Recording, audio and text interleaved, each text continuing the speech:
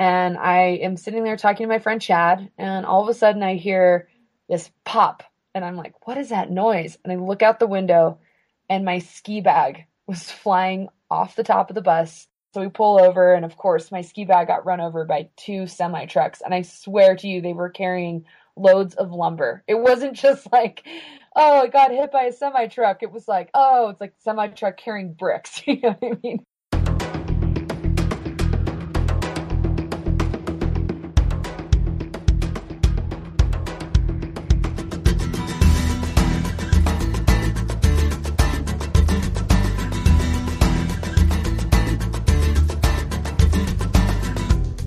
This is the Adventure Sports Podcast, brought to you by 180 TAC. Get out there and have some fun.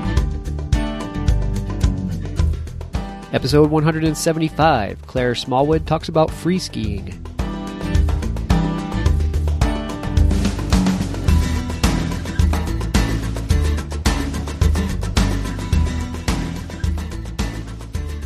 Welcome back to another episode of the Adventure Sports Podcast. This is your host, Travis. Today on the line with me is Claire Smallwood. She's a free skier as well as a private chef and the executive director and co-founder of SheJumps.org. This is a nonprofit organization dedicated to getting women and girls into the outdoors and that teaches them the skills they need to thrive. She currently resides in Alta, Utah, where she's also a sous chef at the Wildcat Chalet. Claire, welcome to the Adventure Sports Podcast. Thank you so much, Travis. I'm so happy to be here. We were just talking pre-interview. The weather in Colorado is setting in quick to become full-on summer. It's gotten up to 94 degrees already, and it's too soon, too much too soon. So I think it's going to be fun to talk about a little bit of powder and free skiing with you. So I'm pretty stoked to dive into that. Sounds good. I mean, yeah, powder's always on the mind for anybody that's ever experienced it, I think. No doubt.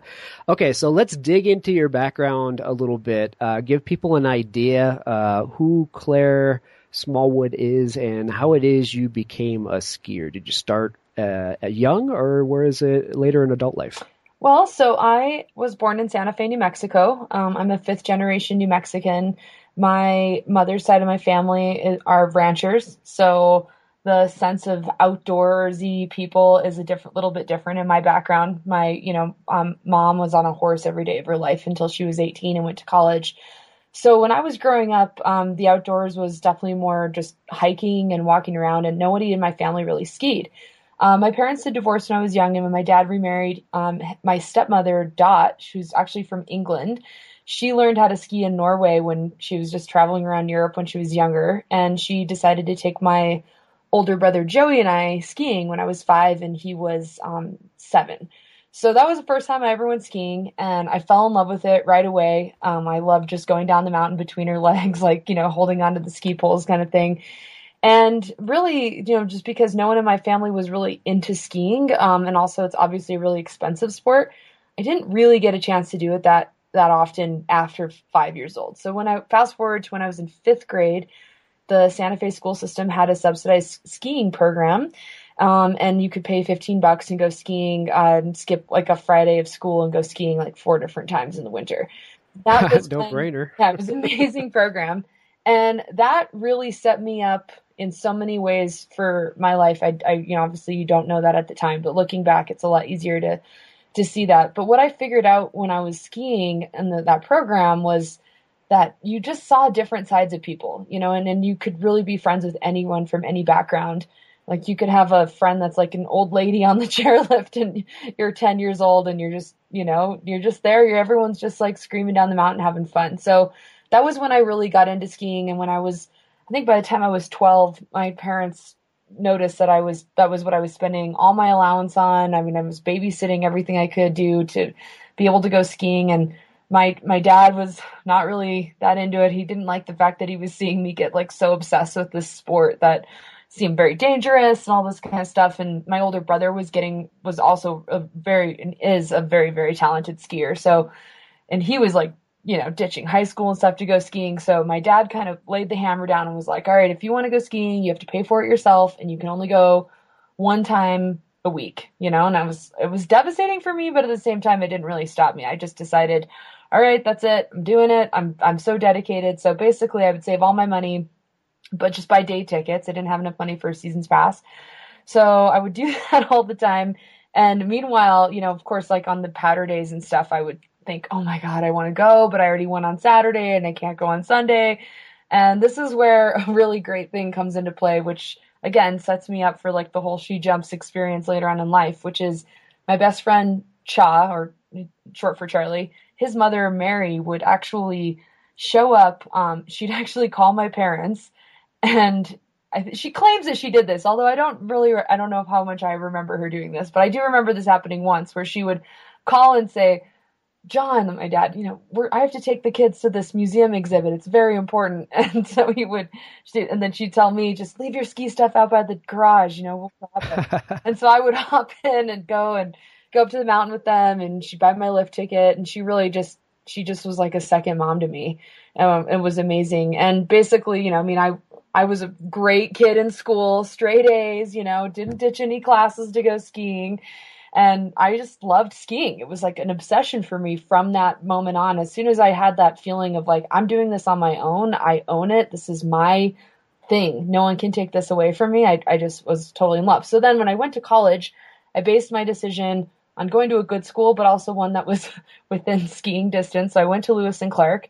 I became the president of the ski and snowboard club there, mostly because I didn't have a car. So I needed to figure out a way that I could be front and center for getting a ride to the mountain. Very selfish, but at the same time, I knew that the community, again, of skiing was what was so important to me. I liked the identity of a skier or a snowboarder. I liked that feeling of being known as that, and that was my tribe. So when I was in college, I skied. I set up my schedule so I could ski Tuesdays and Thursdays, and I definitely sacrificed, I think, a good portion of social aspects just because I was so driven to ski. And again, I never raced a gate in my life, so I wasn't training for anything in particular. And it was when free skiing competitions kind of came to light for me when I thought that's the kind of thing I want to compete in. So I went and started competing in 2005, and my first competition was in Taos, New Mexico. So it was the first time Ski Taos had ever hosted a competition. And it was just this totally eye-opening, inspiring experience for me because my older brother Joey was there. He was the one that had convinced me to go. He's like, Claire, you're so good. You're going to win. You're the best. You're the best girl I've ever seen, and just so sure that he's going to win, that I was going to win. And so I show up just like very cocky and like ready to go. And all of a sudden I see all these other women there, and I got really, really intimidated and scared. And I was 19, and I just thought, oh my goodness, what did I get myself into? And what ended up happening was, again, it was the community that was there. Nobody really cared about how well anybody did. It was all about just cheering people on. And that was when I first met Lindsay Dyer, the co-founder of She Jumps. So that was a huge thing for me. And obviously I'd looked up to her quite a bit, and then there I am competing against her. So that was a little bit scary at first, but again, you just kind of break down this idea of like this big scary world of like competition and skiing by realizing everyone's there just to ski powder or have fun and push each other and take risks. And I just really loved that sense of that. So that's what really, starting from that subsidized school skiing program, fast forwarding to taking that leap of like, okay, I'm going to go and like put myself out there and I'm going to compete in this sport, and realizing that at the end of the day, it really is about community was what really kind of brought things full circle. And at that event, something really special happened, which is that Jim Jack, rest in peace, he was a very close friend of my brother and I's. He actually created an award for my brother and I. Jim Jack was the head judge of the International Free Skier, or of the Free Skiing World Tour at the time, and he was also the president at some point of the International Free Skiers Association. So he was he was the mayor of free skiing. Anyway, so Joey, my brother, and I have been screaming so loud at this competition. Sorry, it's kind of a long story, but I guess That's the bio. Joey and I were screaming so loud at this competition, and just like our stoke levels were so high, it was out of control, that Jim Jack, when he was doing the awards, I ended up in 6th place at the competition, and my brother was in 5th. So we didn't make the podium, quote unquote, but we were just still really excited, and he was giving out the awards, and he goes, I can't go any further without honoring these two people and for their amazing spirit and all this great things. And I'm wondering who he's going to say. And then he calls my brother and I up there. and he gives us this beautiful, just kind of like honoring moment of saying like these people embody the spirit of the skiing community and what we all should aspire to in terms of positivity and supporting each other.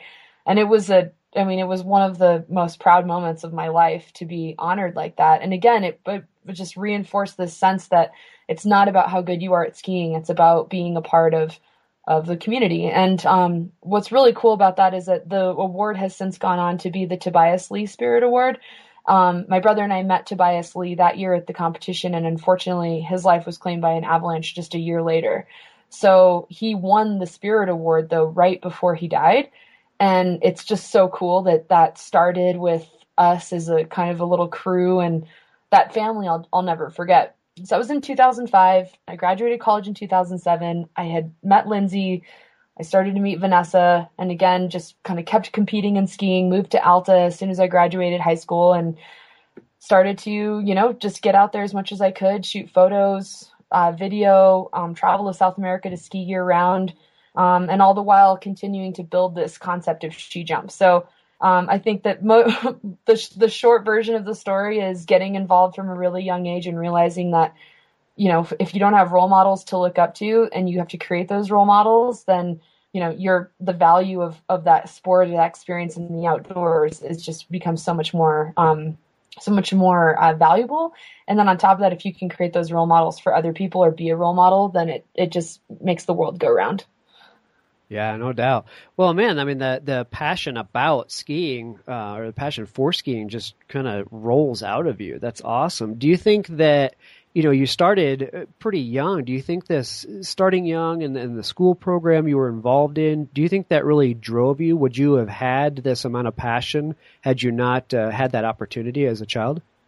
I do think so, but I think for me, it was about that experience when I was at the school skiing program. I don't think that learning how to ski when I was 5, even though it was this like distant memory and this feeling of having fun, I didn't really have access. So it was like a great initial experience, and I had that muscle memory of being 5 and learning and being 10 and being able to pick it back up. But yeah, I think it just really came down to that sense of like motivation, if you will, of what I think really drives people. And I didn't really understand what ski racing was, which is kind of funny. I just saw people scraping powder off runs, and I literally was skiing by myself. I mean, I would, get a ride up to the mountain with someone and just ski by myself all day long. And nobody was there to tell me what ski racing was. So I was thinking, what are those people doing?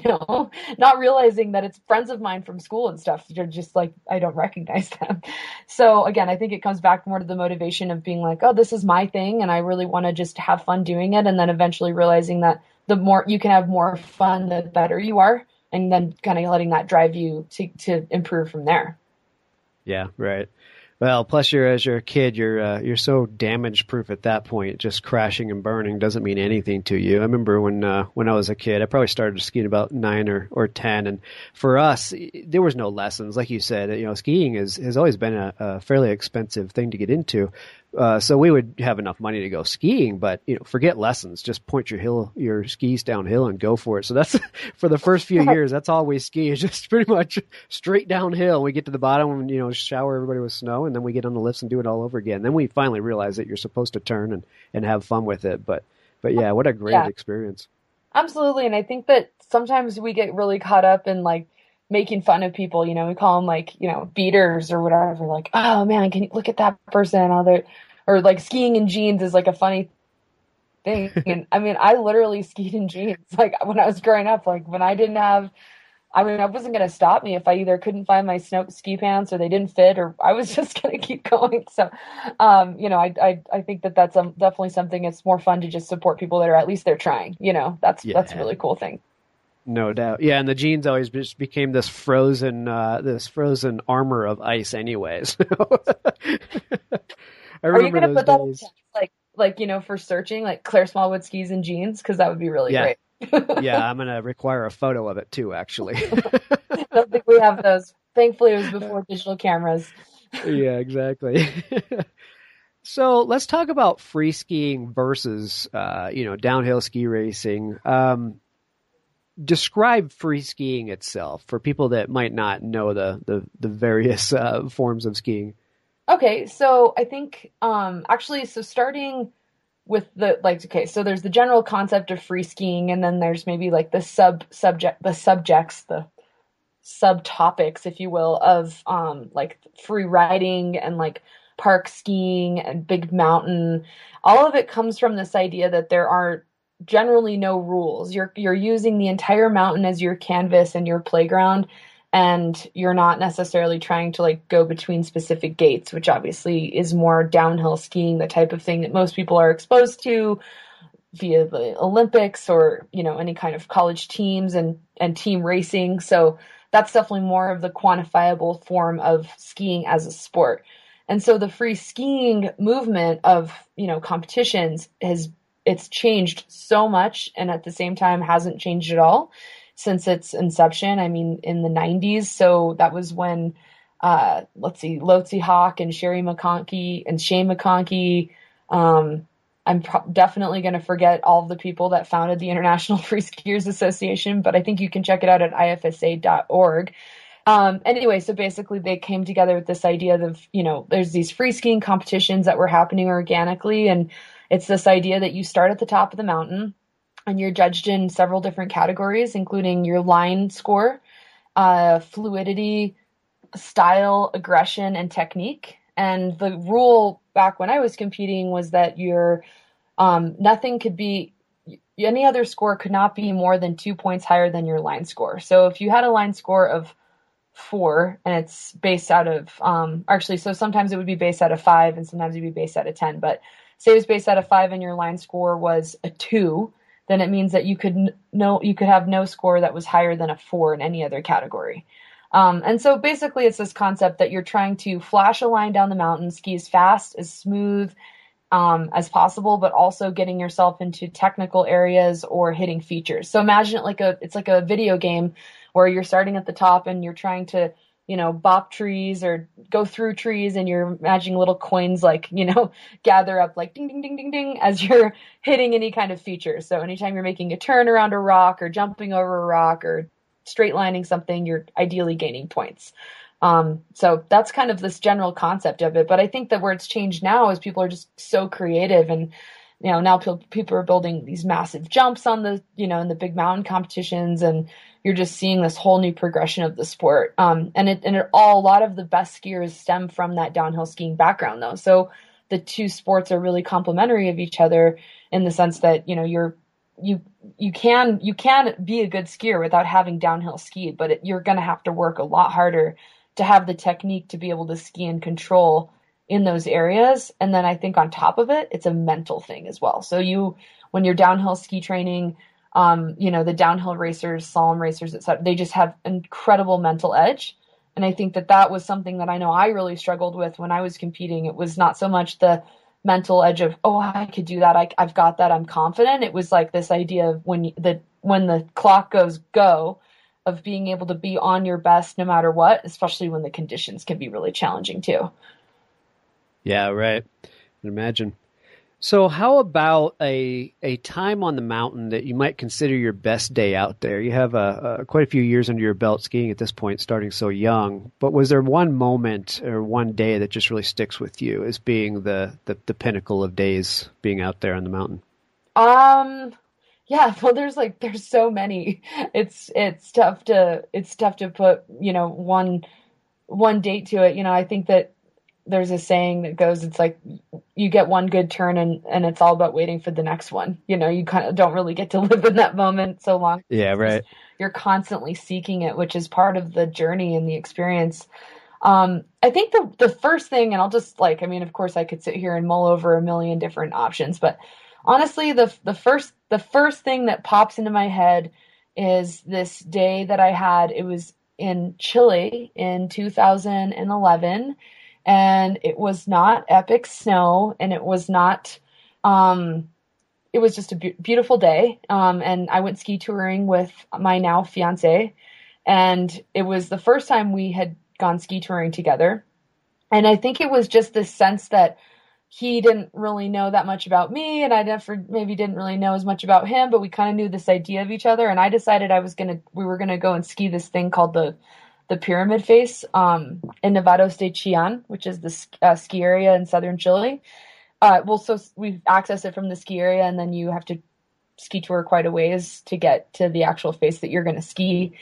And it just was this moment of me realizing, like, this is She Jumps. Like, I was like, this is what I want to inspire other women to do. And it was because, I just woke up and I said, we're going to go ski the Pyramid Face, and I was like, I'm going to take you there. And I was totally confident in it. And the skiing was, again, not that great, but it was this feeling of, I earned it to get here, and this feeling of like, I'm in South America. This is one of my most amazing, biggest dreams come true. I'm skiing this beautiful mountain. I'm watching the sunset in Chile, and I'm going to ski all the way to our hotel. Like, we could literally ski down the road to where we were staying. And that was the moment, where you're just like, okay, it doesn't always have to be deep powder. Sometimes it is who you're with, and it's where you are, and it's just deciding, buy the ticket, take the ride, and being like, all right, I'm going to go do that. And then doing it and being like, oh, that was really fun. I want to go do that again. And then you go back to do it again, and it's not nearly the same. So it makes you really appreciate being in the moment. Yeah. And that's important, be in the moment.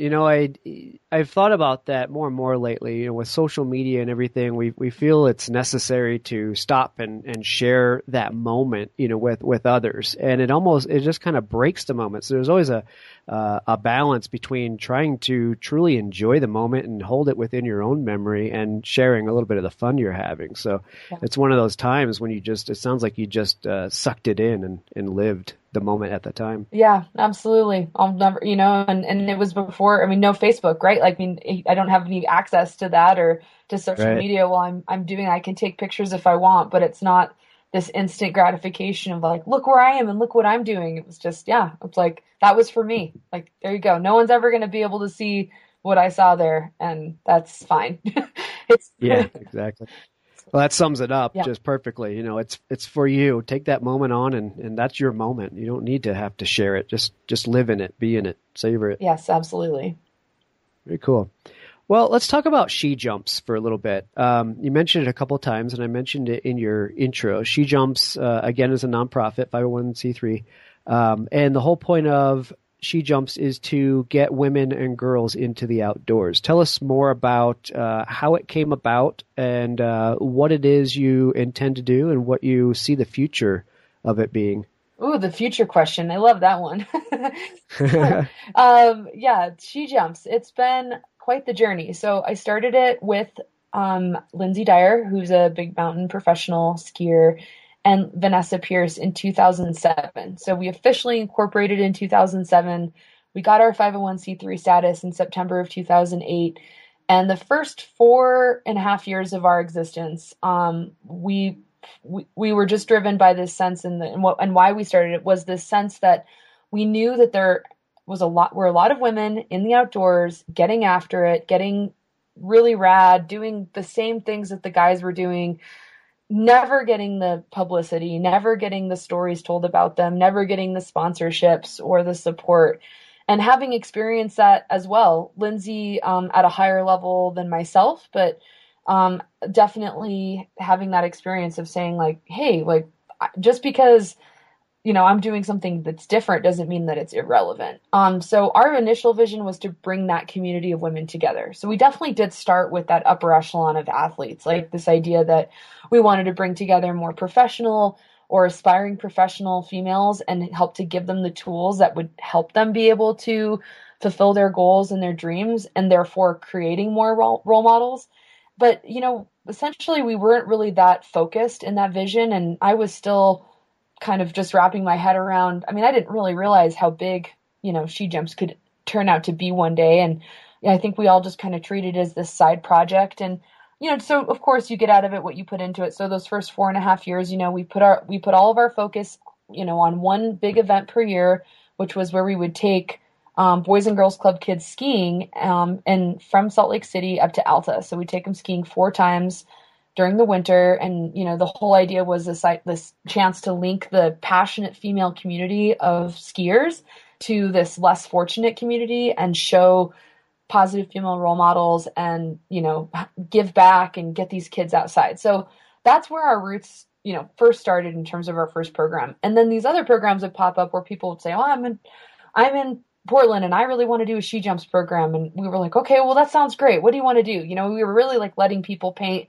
the canvas for themselves as to how the organization spoke to them. And it spoke. I mean, I was inundated with emails really basically starting from 2010 to 2013, which in 2013 prompted this massive rebrand of our organization that didn't change the core of what we were doing, but we really restructured our program offerings. So now what She Jumps is much more focused, and we have what I'd like to say is, structured programming that helps people to really see how we fulfill our promise, which is to increase participation of women and girls in outdoor activities.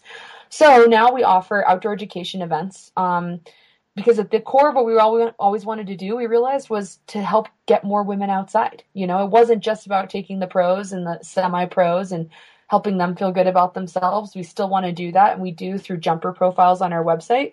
But, we really want to help people always be able to be a beginner. I think that's a very important core value of She Jumps. You can always jump in and try something new. So we do outdoor education events that help people learn basic skills to more advanced skills, everything from compass and navigation and terrain management to, avalanche, Avi 1 and Avi 2 courses for women-specific courses. So little bit of everything in the outdoor education realm. And then we also host community initiative events, which are just ways that women can get together, meet new people to get into the outdoors with. Great way to meet people when you move to a new town.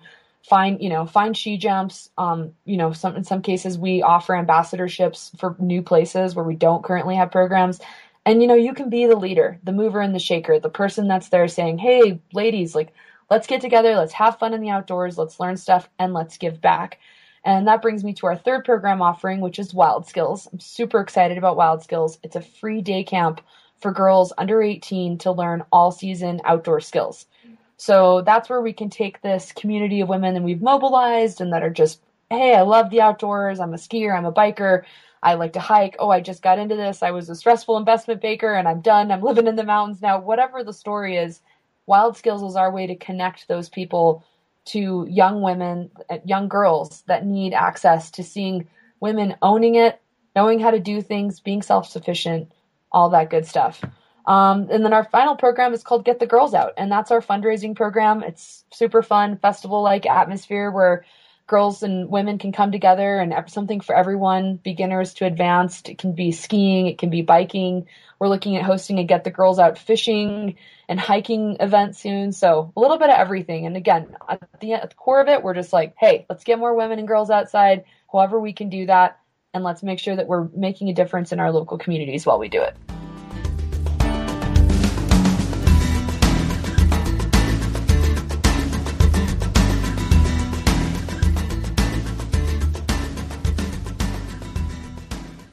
Have you heard of the SiOI Iris 4G action camera? It's Adventure Sports' first always-connected camera using mobile 4G LTE networks. Push a single button and you kick off a live stream to your friends, family, and fans so they can join you on your crazy adventures.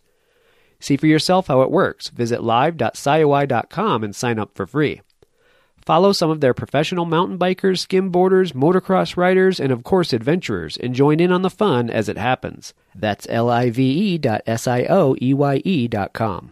Hey folks, be sure to swing by 180tac.com to check out the 180 stove and the 180 flame camp stoves. These lightweight, compact, multi-fuel stoves are made in the USA and are designed to be fail-proof on your adventure.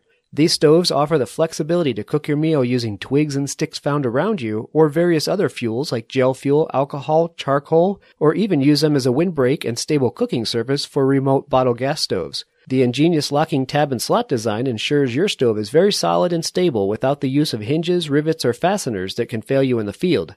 Visit 180tack.com to find your next camp stove.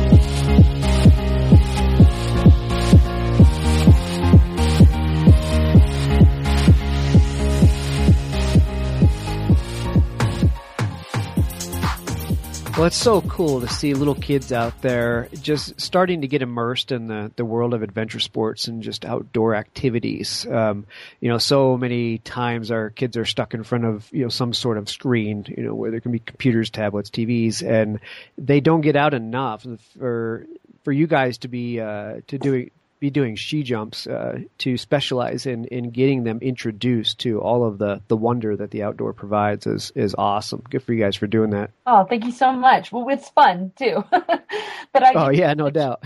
I manage 43 volunteers across the country. So that's how much we've grown. It's pretty nuts. So last year we hosted 154 events in 18 different states, and we created over 3,000 new opportunities for women and girls to get outside. So wow. We did all that on a budget of about $100,000, which is kind of crazy. So we definitely are looking for support, and we are, but nothing seems to be stopping. I can't literally seem to stop communities from reaching out, which is great. Having people interested in getting involved is a wonderful, wonderful problem to have. Oh, absolutely. And you have the perfect passion to share with those girls and women to get them excited about it too. So, well, perfect person to do it. The secret is, right? What's that? I'm in part girafficorn. Do you know about the girafficorn? I kind of do, but go ahead and tell the rest of the people. I did read up on it. So the girafficorn is the Ski Jumps mascot. And Lindsay Dyer dreamed it up, but it probably was already alive in all of us long before we knew it, like a star from the galaxy. Just kidding. But the girafficorn represents having your feet on the ground, but your head in the clouds above chaos and drama with a little bit of magic to get you through. So I actually really do rely on the girafficorn spirit to keep me motivated sometimes. Not motivated. I'm obviously very motivated, but it can be easy to burn out when you're running a nonprofit and have other jobs and all this kind of stuff. But you know what, when you make a difference in people's lives, and little girls see the girafficorn or they get really excited about events, that's better than any kind of paycheck. You know what I mean? That's knowing that you're really making a big difference in someone's life. So it's fun. And the girafficorn is magical, and it just kind of makes people giggle, and that's what we're all about. That's great. Well, we all need a little bit of little girafficorn inside us to get through life for sure. Some people call it a uniraph. You can call it that if you want, but we call it a girafficorn. So, and Vanessa and I, Vanessa is my best friend, co-founder of Ski Jumps, and we joke all the time because when we teach this Boys and Girls Club ski program, we often get stuck with the kids that are really having a tough time. Like they're just not sports adept at all, and so they're like trying to figure out the skiing thing, and they're so frustrated, and they want the hot chocolate, and they don't just want to go inside, and we're begging them to stay out.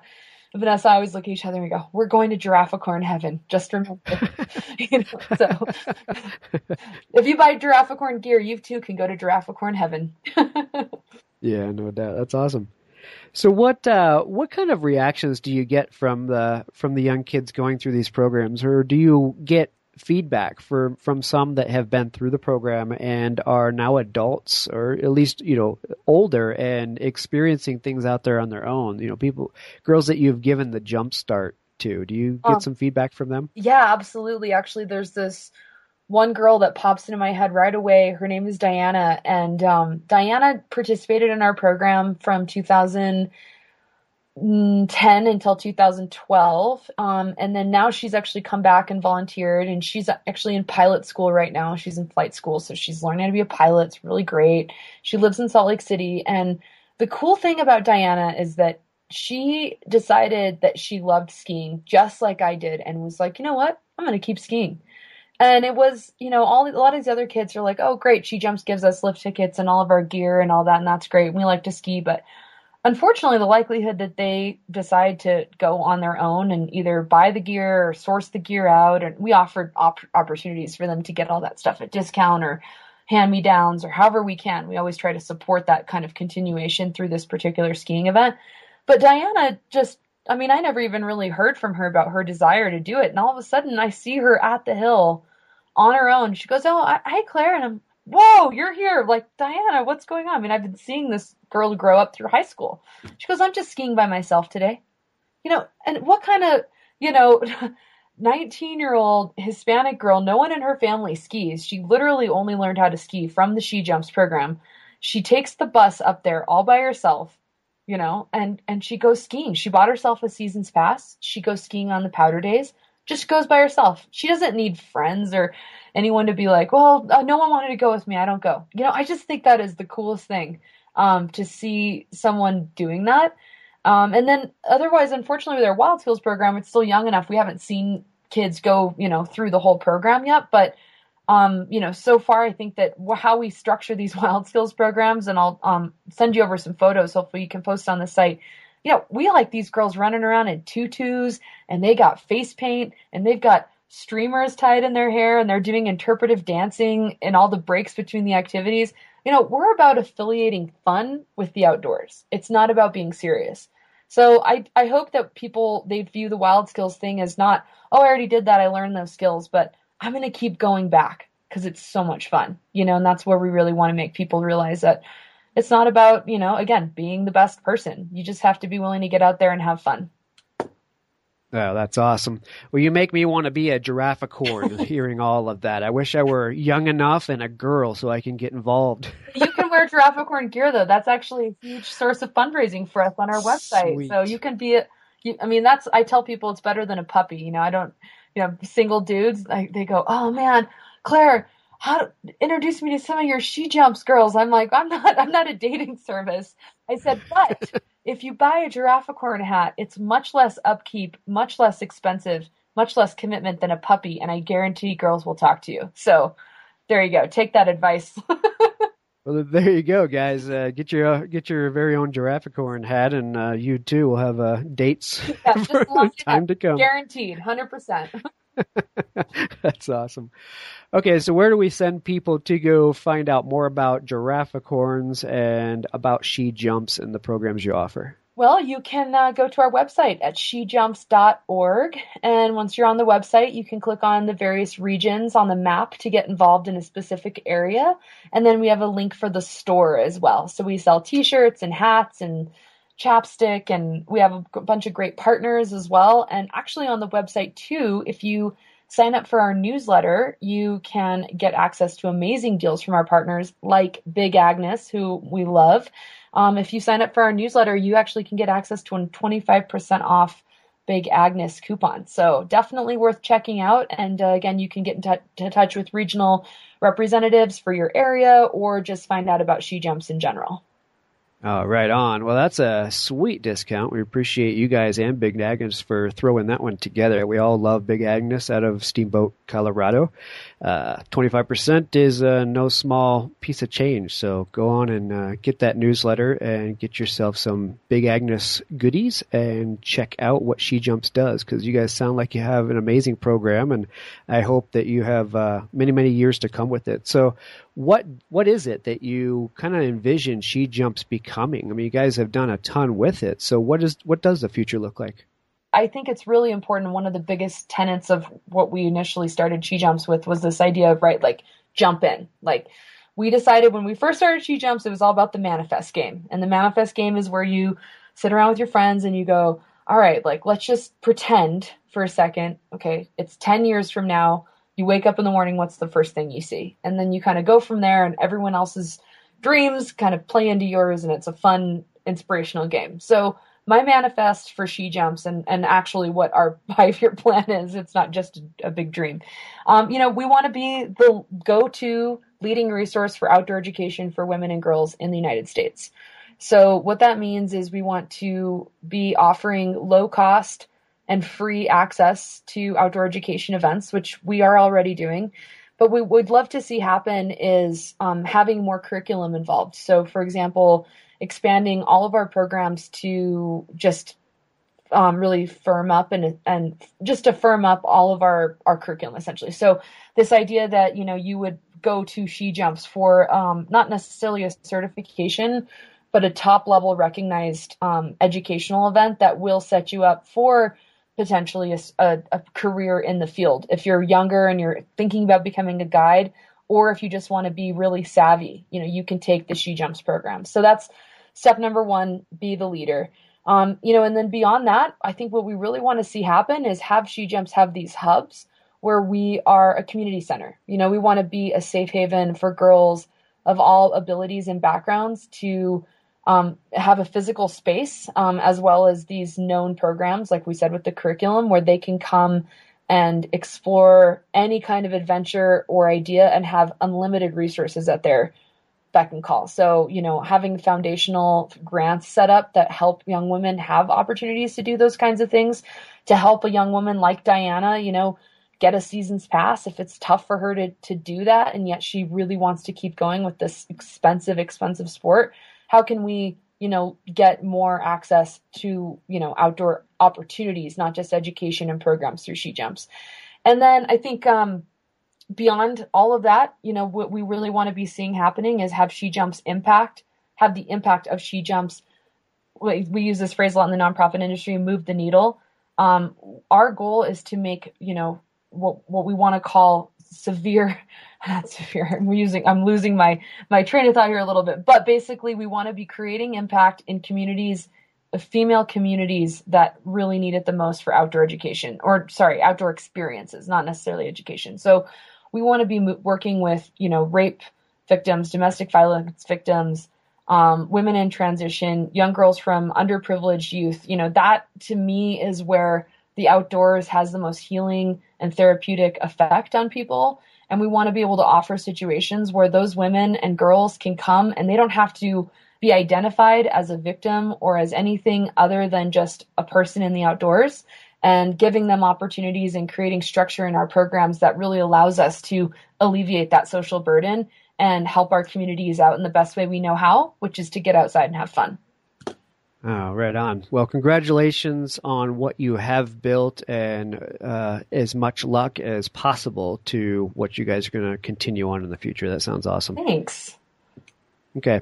So we love to ask the question about a time when things didn't go right, the day when things went sideways. Do you have a fun story about something like that? Yeah, I've got a great story. And if any of the listeners have been to Chile or are planning to go there for any sort of skiing experience, then hopefully they can actually see the end result of the story, but get there. So basically, my first year I went to Chile, I was hired by Casa Tours to go down and guide a resort-based and side country ski trip.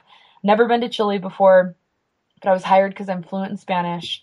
So, and skier obviously, and had experience, doing not guiding per se, but just backcountry experience and general mountain and travel experience. So go down there, and I'm already on the trip, and I'm already at, my flight gets canceled, and I'm spending the night in the Atlanta airport, all that stuff, but whatever. I mean, everyone has that experience, that story. But basically what ends up happening is I'm on a bus to Chillán, and I am sitting there talking to my friend Chad, and all of a sudden I hear this pop, and I'm like, what is that noise? And I look out the window, and my ski bag was flying off the top of the bus on the Ruta 5, which is like, the I-25 equivalent or whatever interstate you want. Like it was just flying through the air. I watched it do like 3 triple somersaults.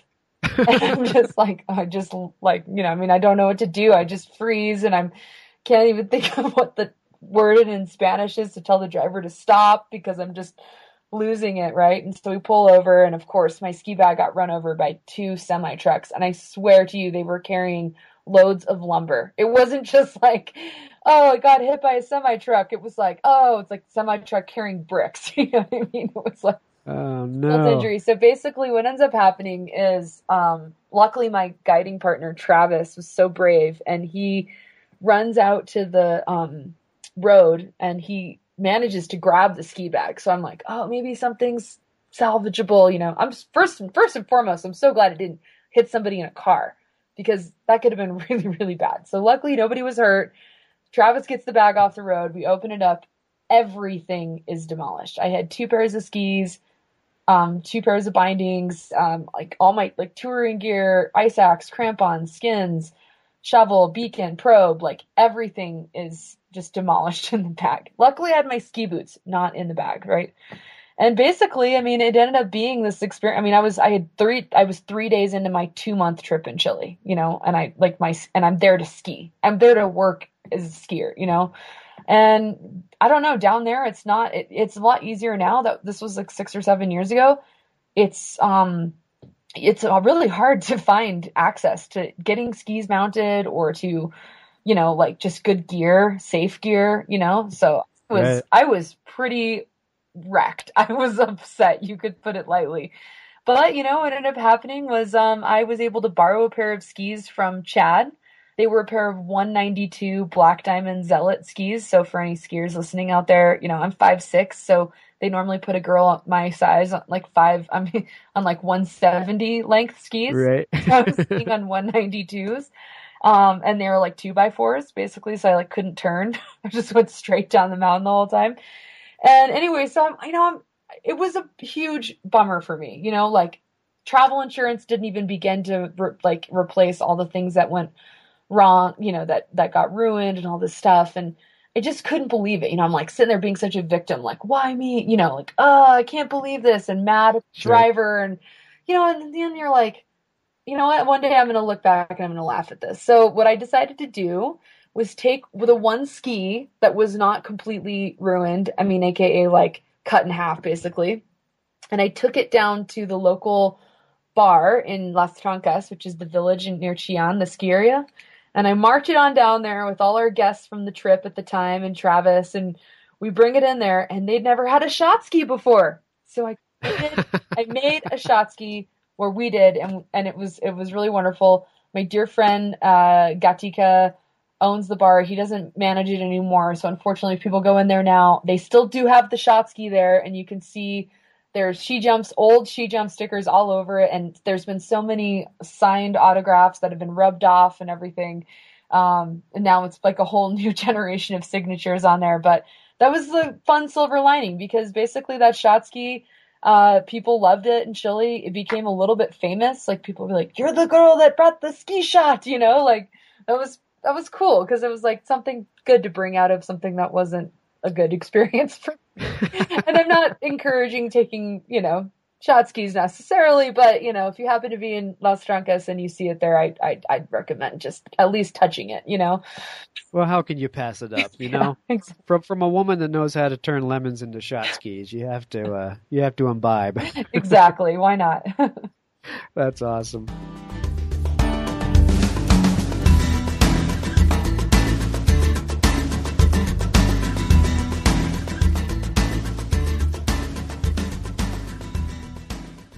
Bent Gate Mountaineering, located in Golden, Colorado, has been outfitting backcountry travelers for more than 20 years. The snow is melting and the crags are drying out. It's time to break out the hiking boots, rock shoes, and tents. The advancements in materials and design are more evolved than ever, from the latest ultralight gear to the tried-and-true classics. Bent Gate has the premier brands representing climbing, hiking, and camping gear from Arc'teryx, Hilleberg, Nemo, Weston Mountaineering, and many more. Need advice on destinations, getting started, or fine-tuning your quiver of gear? Their staff are all passionate adventurers that can give you the beta and advice you need. Bent Gate is hosting numerous events and speakers this summer. Please check out their events page on their website, bentgate.com, for the latest information as well as their full product selection.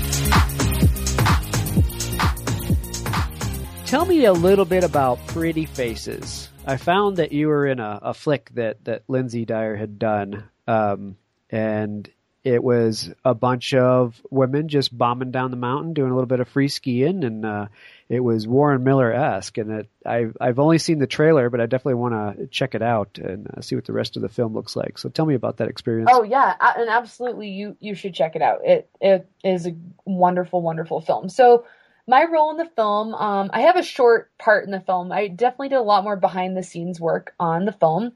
It's the culmination of many years of long email threads between pretty much every female in the ski industry, it seems like. At some point, conversation sparked up that was just, it's pretty obvious. I mean, really, if you've ever seen any ski movie, the conversation went like this: hey, we really need to have our own ski movie, you know? This is BS. Like, how come there's one woman in each ski movie, you know? And then on top of that, there's a whole iceberg of processes that go into deciding which female that's going to be and why isn't there more than one? Well, because it's all about marketing dollars and companies giving money to, you know, support one particular person to be able to be in the movie. I mean, it's very, very expensive. There's no guarantee of, you know, return on investment as far as like paying for someone to be in the movie. You know, there's a whole laundry list of reasons why women just like weren't in these ski movies.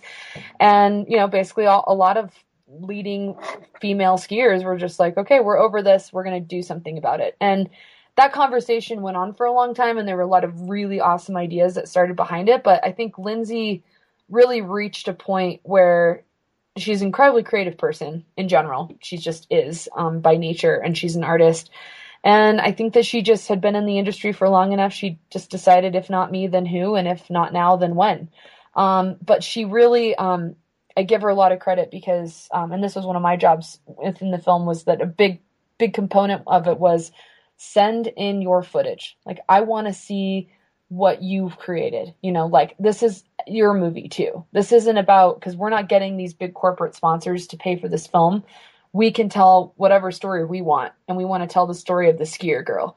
So it's this idea that, you know, everyone kind of comes from similar roots and backgrounds of somebody teaching them how to ski, or some reason, something inspiring them to ski, and these women that have gone before us. And it's a really wonderful story of that, again, of the community, that theme that kind of overarches. And She Jumps was involved because it was we basically launched the entire tour for the film. So I was in charge of a lot, I think 14 tour stops. So I went around the country and showed the movie and emceed the movie, premiered it in front of 1,000 people in Bozeman to a completely sold out crowd. I mean, every single theater that we went to was sold out. And then again, my role within it was just doing a lot of PR, a lot of reaching out to community members and saying, okay, you want to be in the movie? You've been talking about it. Time to send in a hard drive. So we literally had boxes and boxes and boxes of hard drives that had been sent in for the editing team to take a look at. And the editing team was all women. It was headed up by Hillary Byrne and Ali Rude. I mean, it was, and Sophie Danison. It was just the whole female push to get it out there was really staggering. And you know, hopefully it's not the end of it. Lindsay plans to continue on in creating more webisodes for Unicorn Picnic, and her whole idea is it's all about showing up. So UP, Unicorn Picnic, is the production company. So yeah, I mean, it's, again, it was a big overarching project, but the goal was in the end just to show that, you know, women can shred, and that women are not going anywhere anytime soon in the ski industry. And in fact, we're just getting bigger and more powerful. So watch out. Watch out, world. Ladies, unicorns on skis coming for you. Nice. Well, the movie sounds like it's inspiration in and of itself. I'll definitely have to check that out, and would definitely encourage others to go see it as well. And there's there's a kind of a funny thing in the beginning of it, at least in the trailer, and it's the way the unicorn manages to manifest the rainbow, which it took me by surprise. So if that's not intriguing enough, again, that's just like the Lindsay having fun. Like, you know, I mean, that's like, you can't take yourself too seriously. I feel like a lot of, you know, this idea of like, I'm an extreme athlete, or just people in general these days on social media. It's like everyone just takes themselves so seriously. Right. We're about like the rainbows and the unicorns and whatever else. I mean, actually, we've got a plan this summer for filming a She Jumps informational video. And one of the storylines that came through from my Wild Skills director, I read it and literally laughed until I had tears in my eyes. I mean, and that's just, you know, no idea is a bad idea. It's all on the table, you know. And if it uses Enya's music, then, you know, that's going to be part of it. It's got extra credit then, right? Exactly. That's awesome. All right. So last question. This is the one we'll leave off on. Not so much a question, but words of encouragement. You're all about inspiring women to get out there. So what are some final words of encouragement to get people, men and women, out into the outdoors and try something new? That's a wonderful thing to end on. And it's I feel like how I kind of think about challenges and, things has really changed since I've run She Jumps, right? So it started with like, I can do anything. Like, oh yeah, like I can start a nonprofit when I'm 22, have no idea like what I'm doing. And then having that manifest in the outdoor world and vice versa, right? So I think when people are thinking about the outdoors, and again, they're constantly inundated with this idea of like, people are so good. Everyone in the world today is so good at everything they do. I mean, there's dogs skateboarding better than you are, good luck.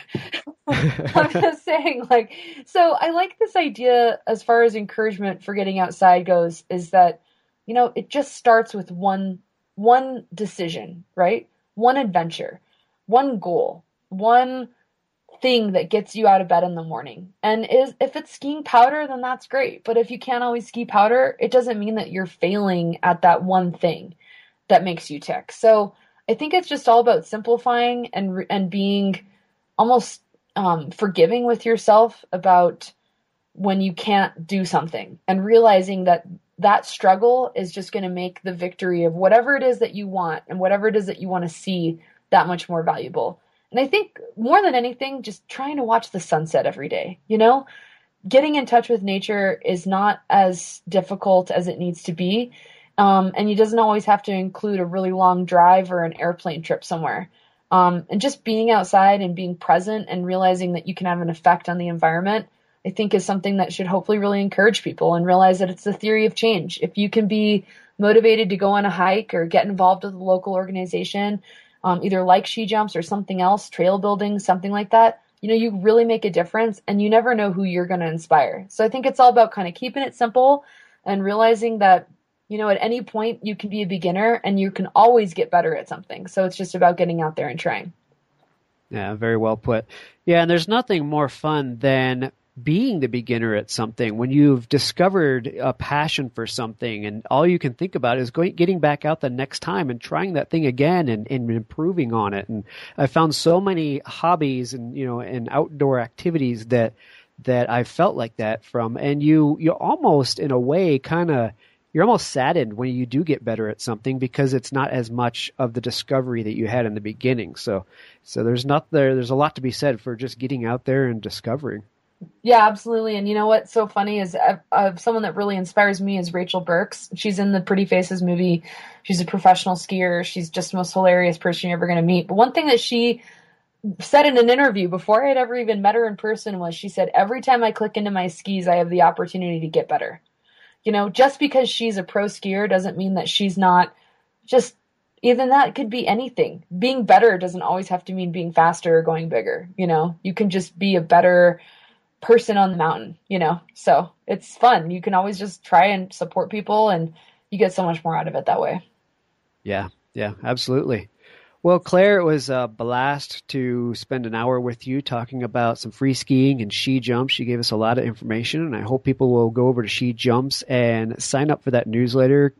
I mean, go to get the newsletter, learn about She Jumps, and get that Big Agnes 25% off. But in doing so, you'll learn about this great organization and maybe get yourself or someone that you know involved in it, and inspire them to get out and try something new. Absolutely. Well, thank you so much. This has been such a pleasure. I appreciate your time. Have a good evening. Thank you. You as well. Hey guys, if you'd like a way to support the Adventure Sports Podcast, we have shirts and stickers up on our site now. If you head on over to adventuresportspodcast.com, in the top right-hand corner, you can find the link to buy a shirt, and we'll throw a sticker in for free. Thanks for listening, and be sure to tell someone about the show.